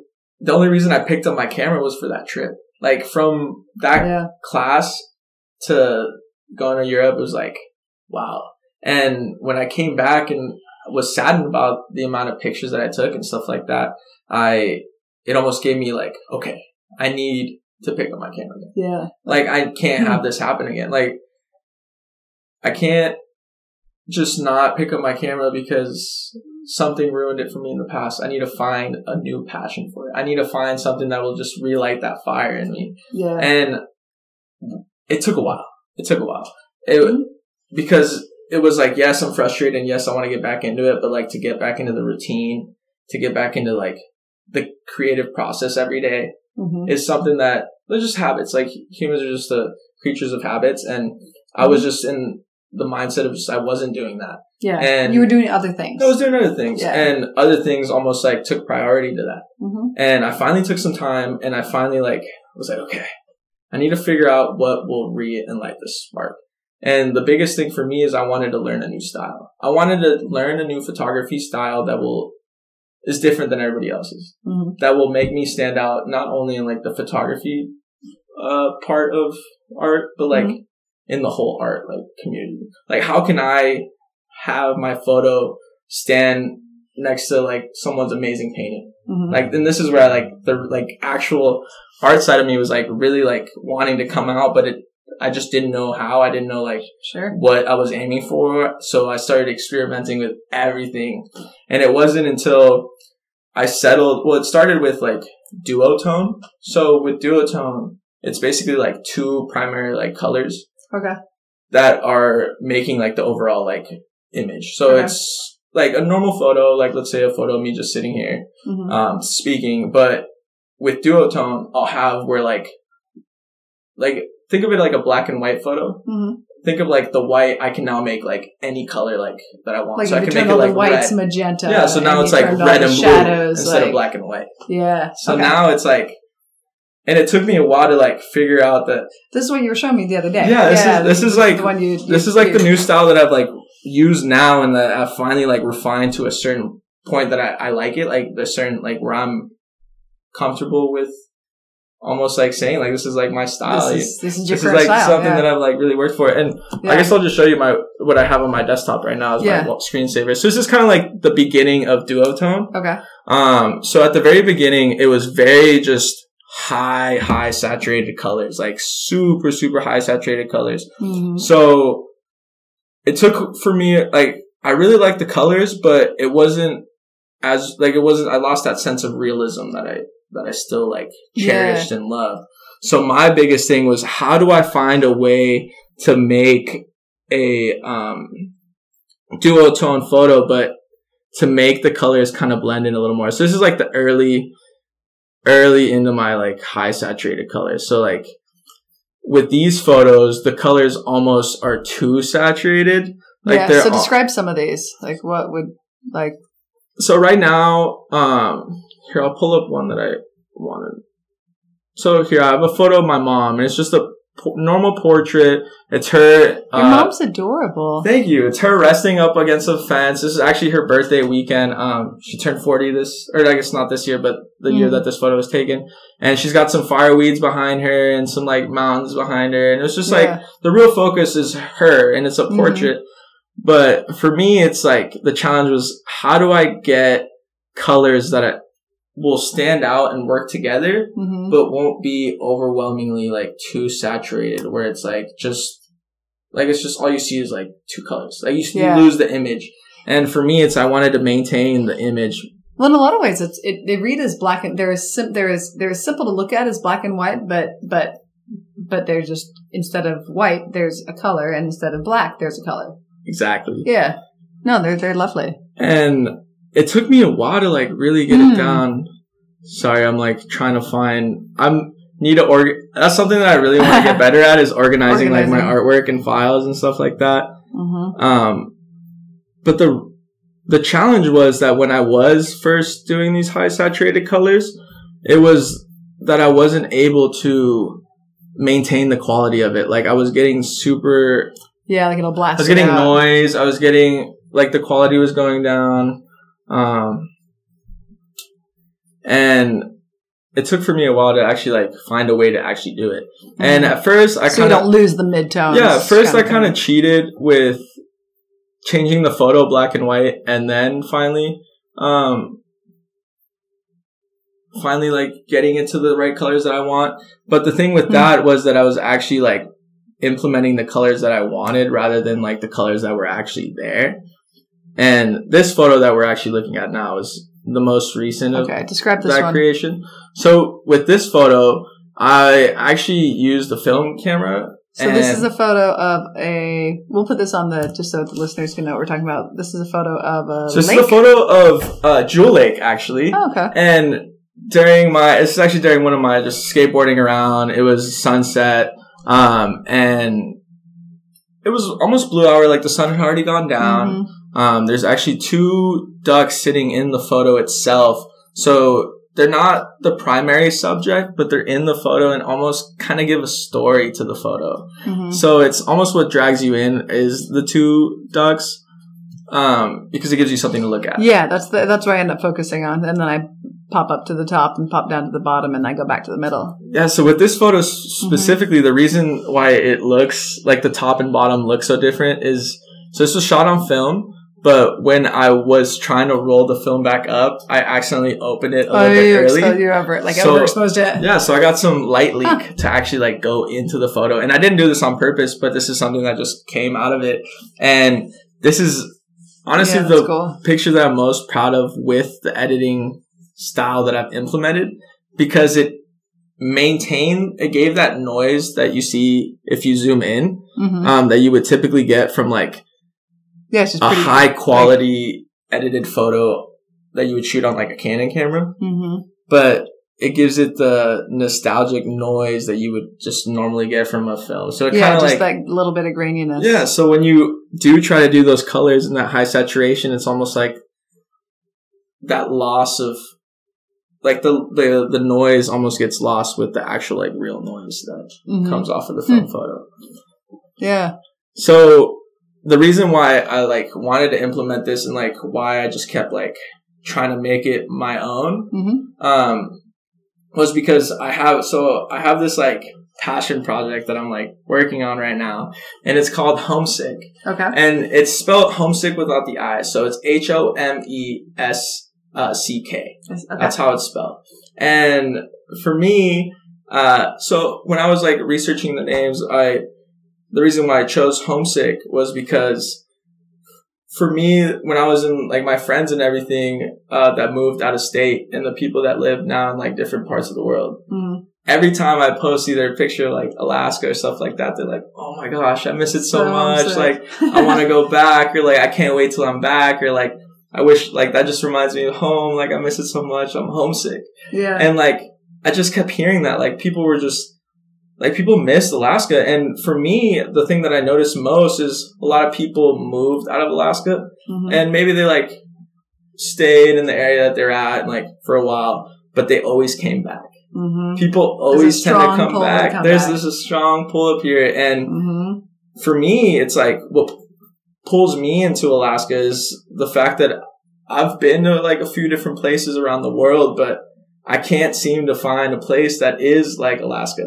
It's so unique. And each place has, like, I'm not saying like other places aren't uniquely amazing and beautiful, but Alaska has something. It has something that keeps bringing people back. Yeah. And, or at least the same type of people. The people that Alaska speaks to, other places don't quite speak as consistently or as strongly. And not necessarily that we know what it is, but we feel, most people that are here felt this pull. I felt this pull, and I came to try it out for 2 years, and it's 23 years later.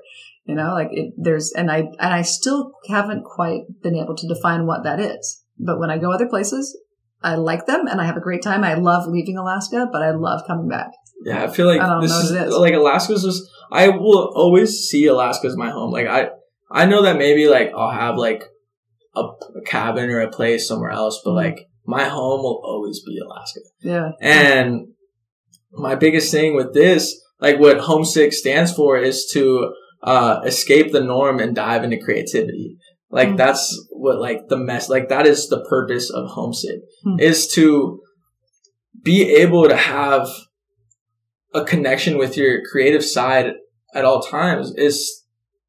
We live, like, nowadays everything is so serious and there is so much going on, and like we have our day-to-day problems and just a lot of chaos in the world. And I feel like the thing that is always, like, for me, like what I see as like my safe space, like my in other words, like my home is my creativity. Like when I am doing like photography and I am making art, like that's where I feel most like at peace. Yeah, most centered. And like it's something that I even try to like tell my friends, or like just try like something that you enjoy that's like a creative like outlet. Yeah, go make something. Yeah, go make something. Whether it's food or whatever. Whether it's like us, just like if I give you some stickers, like throw it on your lap, like just something that will like showcase like your expression, like your inner expression.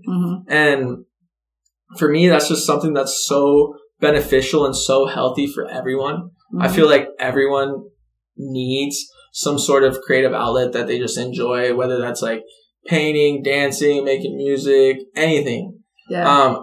I just think just being able to express yourself in a way that's not words, in a way that's not, you know, like you're like just putting something that isn't like, you don't even like think about, just something that is you, like something that is like you at a core that is like deeper than thinking about it. Like you just well, talk is cheap, right? Like it's like our words and our actions are very different things, and we kind of have the two choices between consuming, which we do a lot, and like it's not that consumption is necessarily a bad thing, because that's half of life.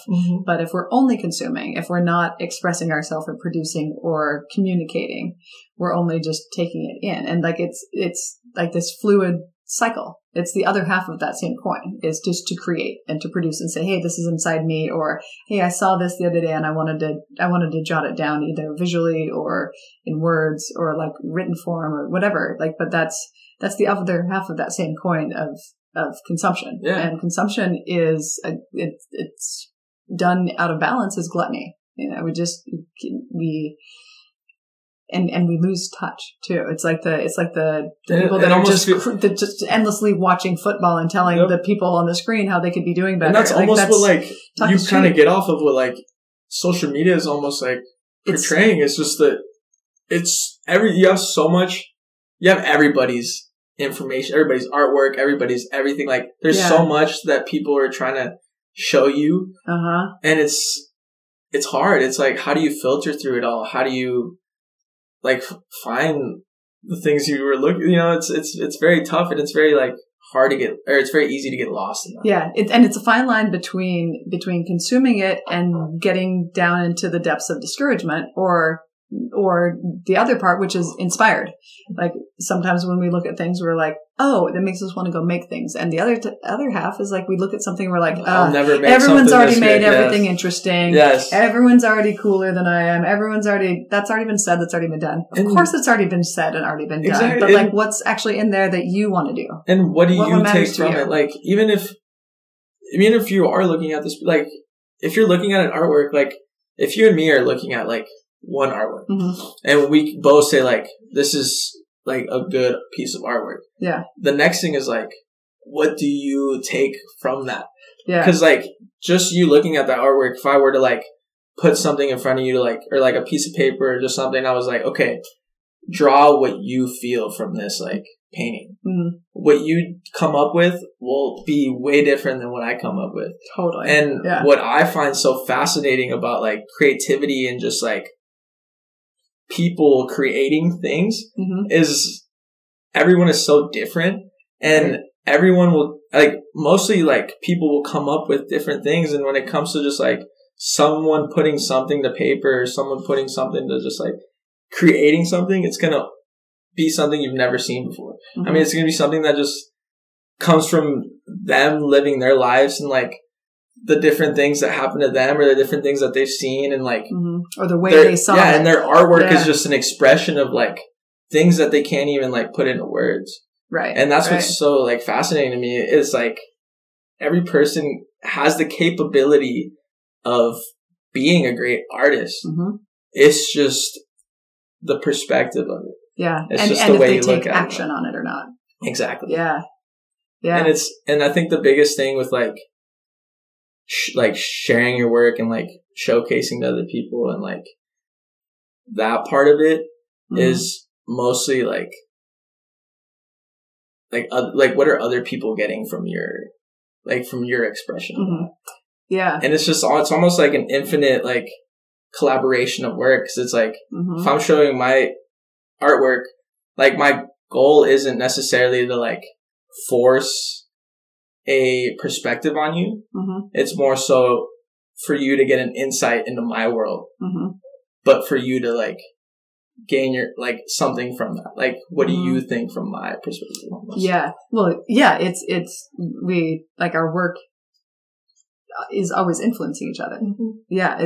And like, I think that's the part that gets me so excited about talking to other artists and looking at art, whether I like it or not. It doesn't like, that doesn't seem to matter that much whether I like it or not. Like, as opposed, like, sometimes I'm inspired because work is really bad and it makes me want to go make good work. Like, if I see a painting that's just gross and I'm like, wow, that was, all those colors were straight out of the tube. Your perspective was completely flat, even though you tried to do this. Like, terrible work can be incredibly inspiring.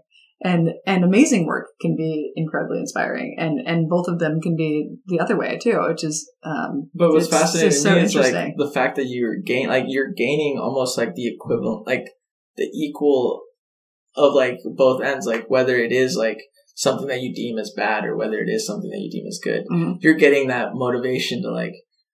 Anyways, like you're still doing it's still moving you in a certain way. It's still totally doing a thing. Yeah, which is like, and that's why so fun. I think would be so fascinating of like, what if everybody had a creative outlet?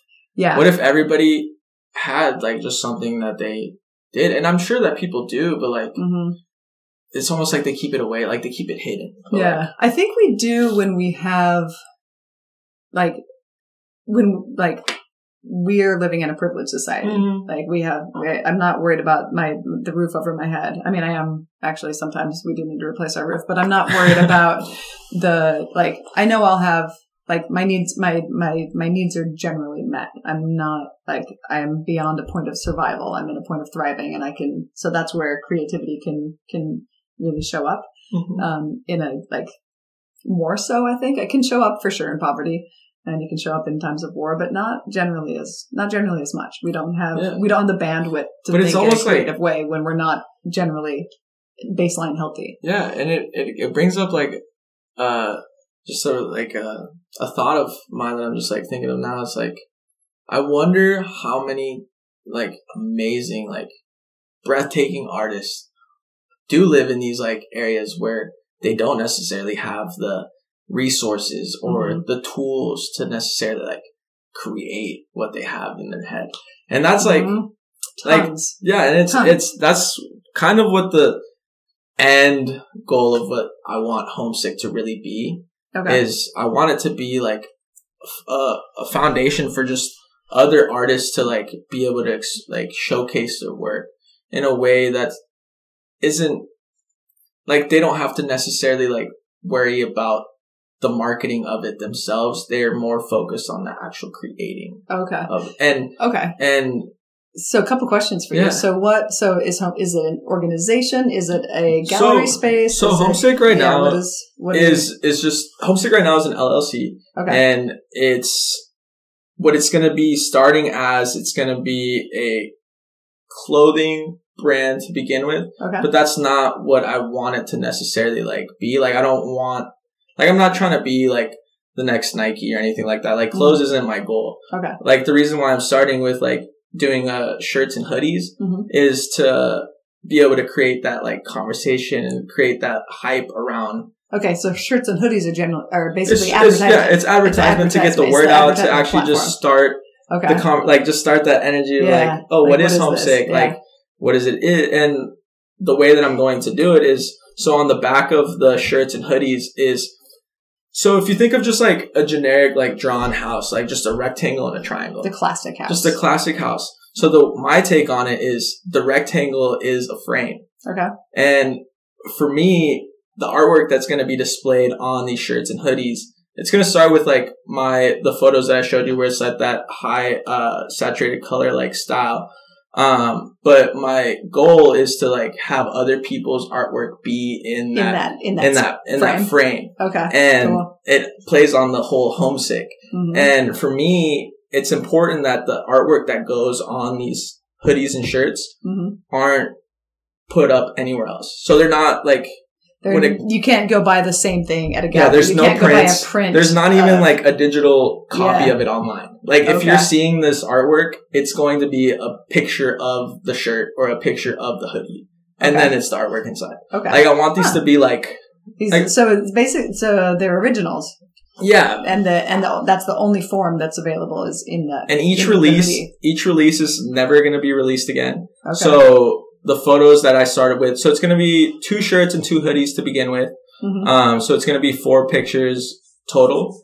And these pictures will never be posted anywhere else. These will only be for the shirt and hoodies.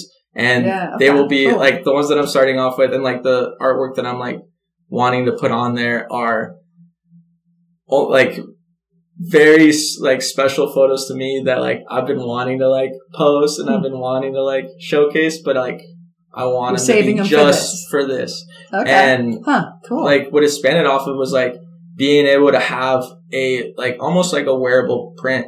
Mm-hmm. Because for me, like what I like the struggle that I came up with is like almost like with stickers is like I have so many like prints or just so many like artworks that I want to put up in my home and I want to put up in my room or just like the places around me, but it's like I almost feel like overwhelmed by the amount of options that I have that I don't end up like putting like most of them up.